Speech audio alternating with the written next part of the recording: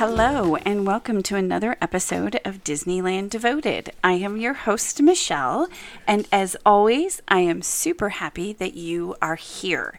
So this is for the week of October 4th, 2020, and before we get into this week's episode, I'm going to just touch on the fact that Disneyland has not opened yet, nor is there any announcement.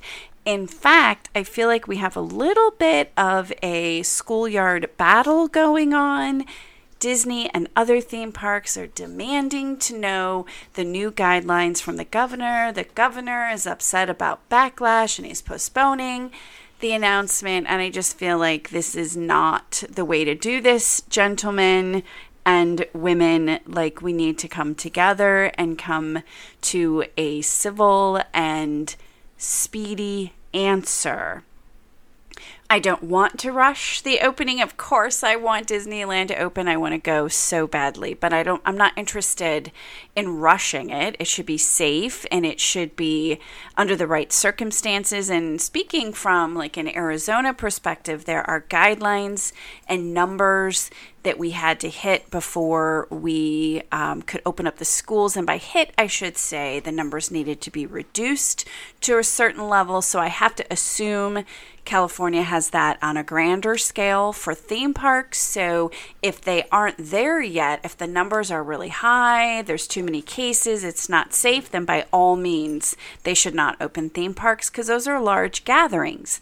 However, if that's not the case and we're just holding off on making an announcement because we don't like the backlash, that's not okay either.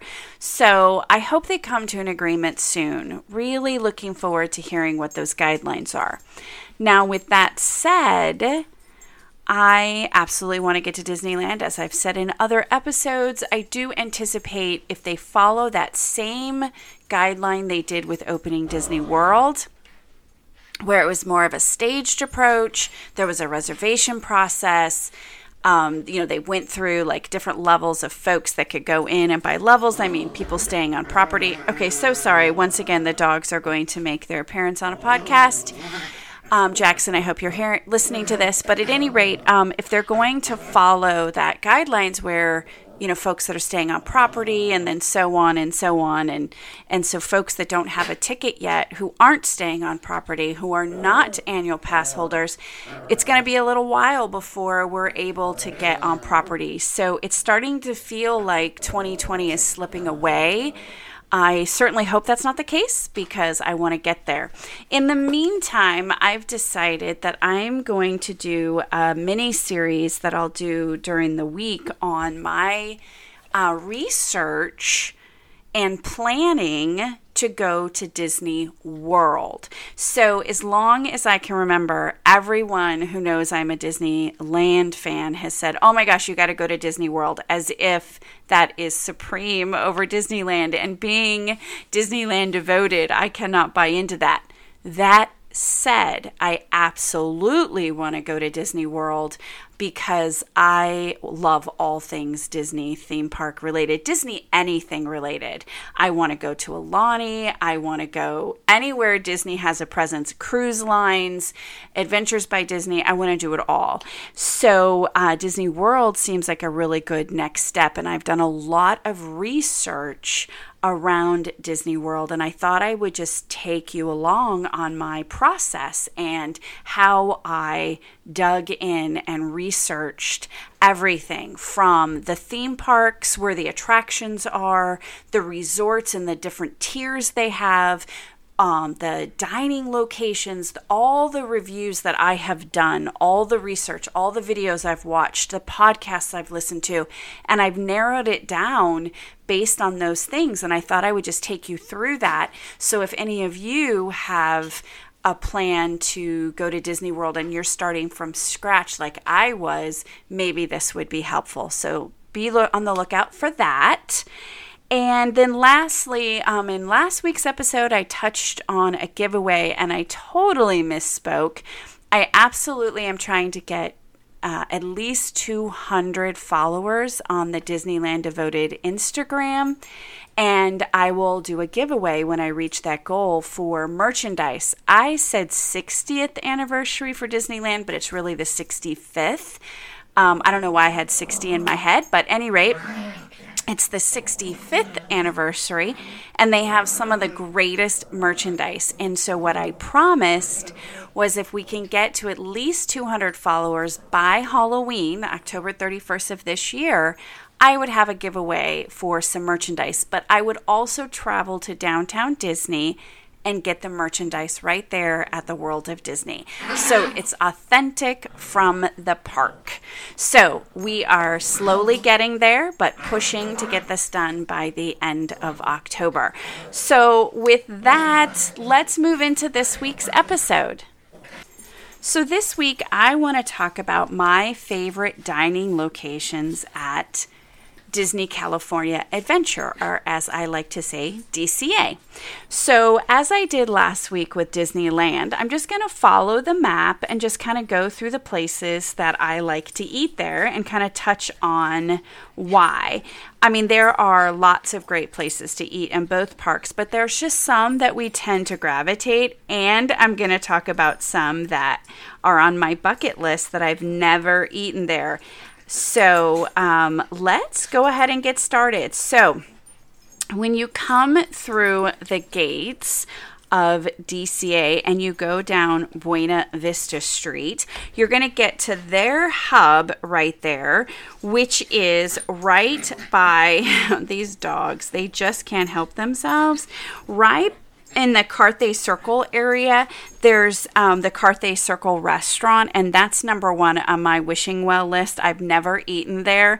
I know it has wonderful reviews. It's top of the line. I know it's pricey and fancy and worth every penny, but it just doesn't have the dining options for my daughter that I think she would like. I mean, she admittedly is a picky eater, and that's a very pricey place to eat for someone who isn't going to find something that they like. So we just haven't done it yet, but it is on my wishing well list. But right there in that area is Clarabelle's hand-scooped ice cream. Absolutely love that. In fact, I got the kitchen sink just to get the actual dish, which is a sink. It is a plastic container, and it's got it's shaped like a Minnie Mouse sink, and the handles for the faucet are like the white gloves, and then it has a plastic faucet, and the handle does twist and the faucet moves, and I could not wait to get that. The amount of ice cream that went in that to get the kitchen sink was overwhelming. Like a family of 10 could have eaten that, but we did it. We did not finish it all. It was just too much. And there's really no place to clean that dish out. So we had to go into like the restroom. So I just quickly rinsed it out and wiped it out with a paper towel. They did give me a bag to put it in. So I put it in a plastic bag, brought it home, and now it sits on this shelf by my bathtub. And I put bath items in it, like bath bombs and things of that nature, so I can always remember the kitchen sink. It is the cutest darn thing ever. So right there at Carthay Circle are really several carts you'll see, and we tend to go to the one across from the ice cream shop. There's a popcorn cart there. I don't know what it is about that particular cart, but we tend to gravitate to that one and get popcorn. And also right there is just this really nice bench area. That's where they have the Christmas tree, and it's so cool right there, and we just tend to get popcorn from there. And as I've mentioned in other episodes, be sure to bring your popcorn bucket or buy one so that you're not forced to eat all that popcorn in one sitting. So now if you take so let's say you're looking at Carthay Circle, like the entrance is on behind you and you're looking straight ahead, take a right and go towards Soarin'. And we like to eat at the Smoke Jumpers Grill. I think they have some of the best salads there. I absolutely love it. They have chicken strips and fries, which is my daughter's go-to. They have burgers. We really like it. I know it's not everybody's cup of tea, but it's safe and it's good. I really like it. There's ample seating, which that's a big deal for me. I love that place. And it's right next to Soarin', so you get that whole aviator vibe in there, and I just think it's really cool. So however you want to get there, if you go around past Rapids, let's just go that way since we're headed that way. We have popped in to the Grand Californian, and we have eaten at a couple of the places in there. And one of them, which is the, let me get the right name of it. It's changed names, and I think that it's, what is it called? Now it's called the GCH Craftsman Grill. It was something else before that. And when it was that place before, we were not super impressed by it. It's right off of this little path by Rapids, and you can just jump right in and go through the entrance into the Grand California, and then obviously vice versa, get right back into the theme park.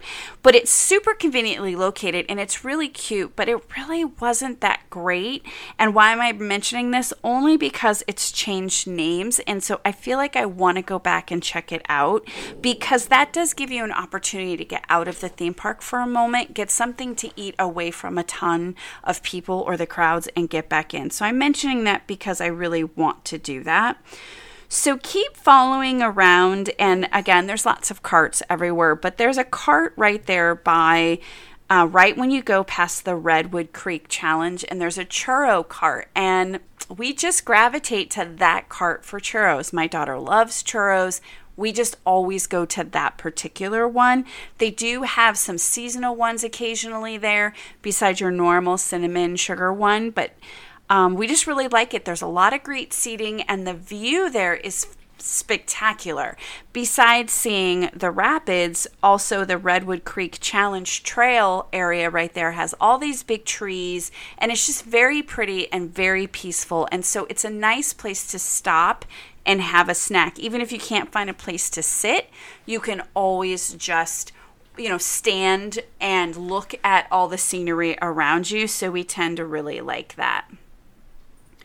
So if you walk through that and you get out by Ariel, to your left across the bridge is going to be the food court area that has Pacific Wharf Cafe, Ghirardelli chocolate. It has Cocina, Cucamonga Mexican Grill, all of those places. It's like this nice little food court and other food options there.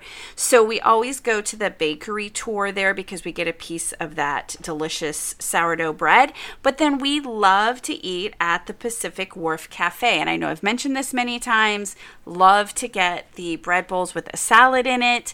I will try the soup sometime, but it's just such a good place to sit down and eat. My daughter finds her turkey sandwich that she loves there. But then if you have any beer drinkers or margarita drinkers there's a couple of options there to get one of those beverages. There's the Mexican food restaurant. There's a Lucky Fortune Cookery is there. And then, of course, there is the Ghirardelli chocolate shop. So if you've got a craving for a sundae or a scoop of ice cream, those are also really good places. I enjoy eating there, but Pacific Wharf Cafe is my absolute favorite place to eat at DCA. Just absolutely love it there. And then kind of backtracking slightly to Cars Land, we love Flo's V8 Cafe. Had the best fried chicken there. Oh my gosh, it was so delicious. Absolutely loved it. Now, some people say that it is better than the fried chicken over at the Plaza Inn on the Disneyland side, which I have not experienced yet. Others say this is better. If even if they're remotely close to each other, it's a win either way, because that fried chicken, and then there was mashed potatoes and gravy. It was absolutely delicious. Loved Flo's V8. My daughter had some chicken there as well. She absolutely loved it. It is a family favorite. It is a place that we absolutely love to eat. So really from that area, those are our go-to places. So now let's go back to Ariel and let's go past her a little bit. So if let's say you're coming out of Ariel's undersea adventure and you went to the right, there is the Corn Dog Castle. Now, we've been going to that place way back since the beginning, when the line was completely ridiculously long, but you'd wait for it because that has the best corn dogs. I mean, I don't know what it is about those corn dogs at that particular place. So delicious. So if you like corn dogs, Corn Dog Castle is the best. It's right next door to Goofy's Sky School and right across from Jumpin' Jellyfish, to kind of give you an idea of where that is. My husband is a huge corn dog lover, and he would hit that place every single time if he could. Absolutely loves it. So now let's keep walking around and get on to Pixar Pier. So there are the turkey legs over on Pixar Pier, which I try not to eat those very often because they are ginormous and completely bad for you. But if you want one of those jumbo turkey legs, get it on Pixar Pier. So delicious. I have had one in my hand, was standing over at the Corn Dog Castle with my husband because he wanted a corn dog and I wanted the turkey leg. And I had no less than 6 people come up to me and say, "Where did you get that?" I mean, those are so delicious there. My husband and I have split a turkey leg and still didn't finish it. Oh, they are so good. Just one of those, indulgences that you don't want to do all the time. But if you want to go something a little smaller, but also delicious in a different way, there's the Poultry Palace over there. And you get this cute little lunchbox that has 3 pieces of chicken drumsticks, which that is my favorite, and a little bit of coleslaw. That chicken was so delicious. The seasoning on there was awesome. It had a little bit of a kick, not like where your mouth was on fire, but where like it had some serious flavor, and the chicken was hot and it was juicy and it was so delicious. I loved that chicken. So that is definitely a favorite of mine. And then if you keep making a full circle on Pixar Pier and you come back around, past Incredicoaster and past the area where the ride takes off, there's the adorable Snowman Frosted Treats, which that's where we get the lemon ice cream soft serve. That is, it's super sweet, so it's not something I would do all the time, but when it's hot, and it is so hot out there in the summertime, I would absolutely get a soft serve from there, just a small one, just to kind of, have something refreshing, and it has a delicious lemon flavor. And I would get the snow-capped one, which would have white chocolate on top of it, and I understand now they have milk chocolate, which I would prefer, but I will definitely go back and try that. But that is a favorite. We have eaten there multiple times. And then that'll take us to the Lamplight Lounge. Huge fan of the Lamplight Lounge. Absolutely love that place. You 100% need to make reservations at that place. I have the hardest time getting in if I don't make reservations right at the deadline, which was up to 60 days in advance. So on the 60th day, I would make reservations. Otherwise, it was really hard to get in there. I had the lobster nachos. They were delicious. My daughter had the peanut butter and jelly sushi roll, which is basically like wheat bread with peanut butter and jelly rolled up and then cut like sushi. She absolutely loved it. My husband had a burger. He really liked it. But it's so much more than just that really good food. It's such a beautiful atmosphere and view. So love the Lamplight Lounge. So that pretty much are our go-to spots at DCA. Love the foods there. There's a lot of snacks and a lot of different options, and I know some of you listening here have probably gone to other places and really enjoyed them, but these are the ones that we gravitate towards. So as always, I would love to hear your feedback. If you want to send me an email, respond on either Facebook or Instagram. Tell me your favorite dining locations at DCA. I would love to hear it. I'm always up for new suggestions and ideas. And I love to do some research prior to going, because otherwise you just gravitate right to the ones that you're familiar with. But I do like to incorporate every time we visit either side at least one thing new and different that we've never done before, whether it's an attraction, a shopping area, a show, or a dining option or location. So please give me your suggestions. I would love to hear them. So with that, I think I'll wrap up this week's episode. Once again, as a reminder, trying to get to 200 followers on Instagram at Disneyland Devoted.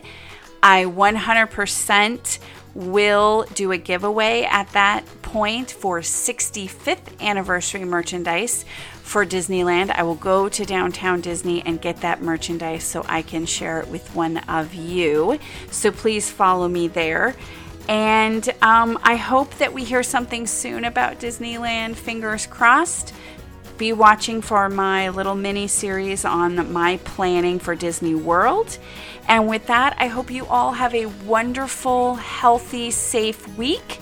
And until next time, bye.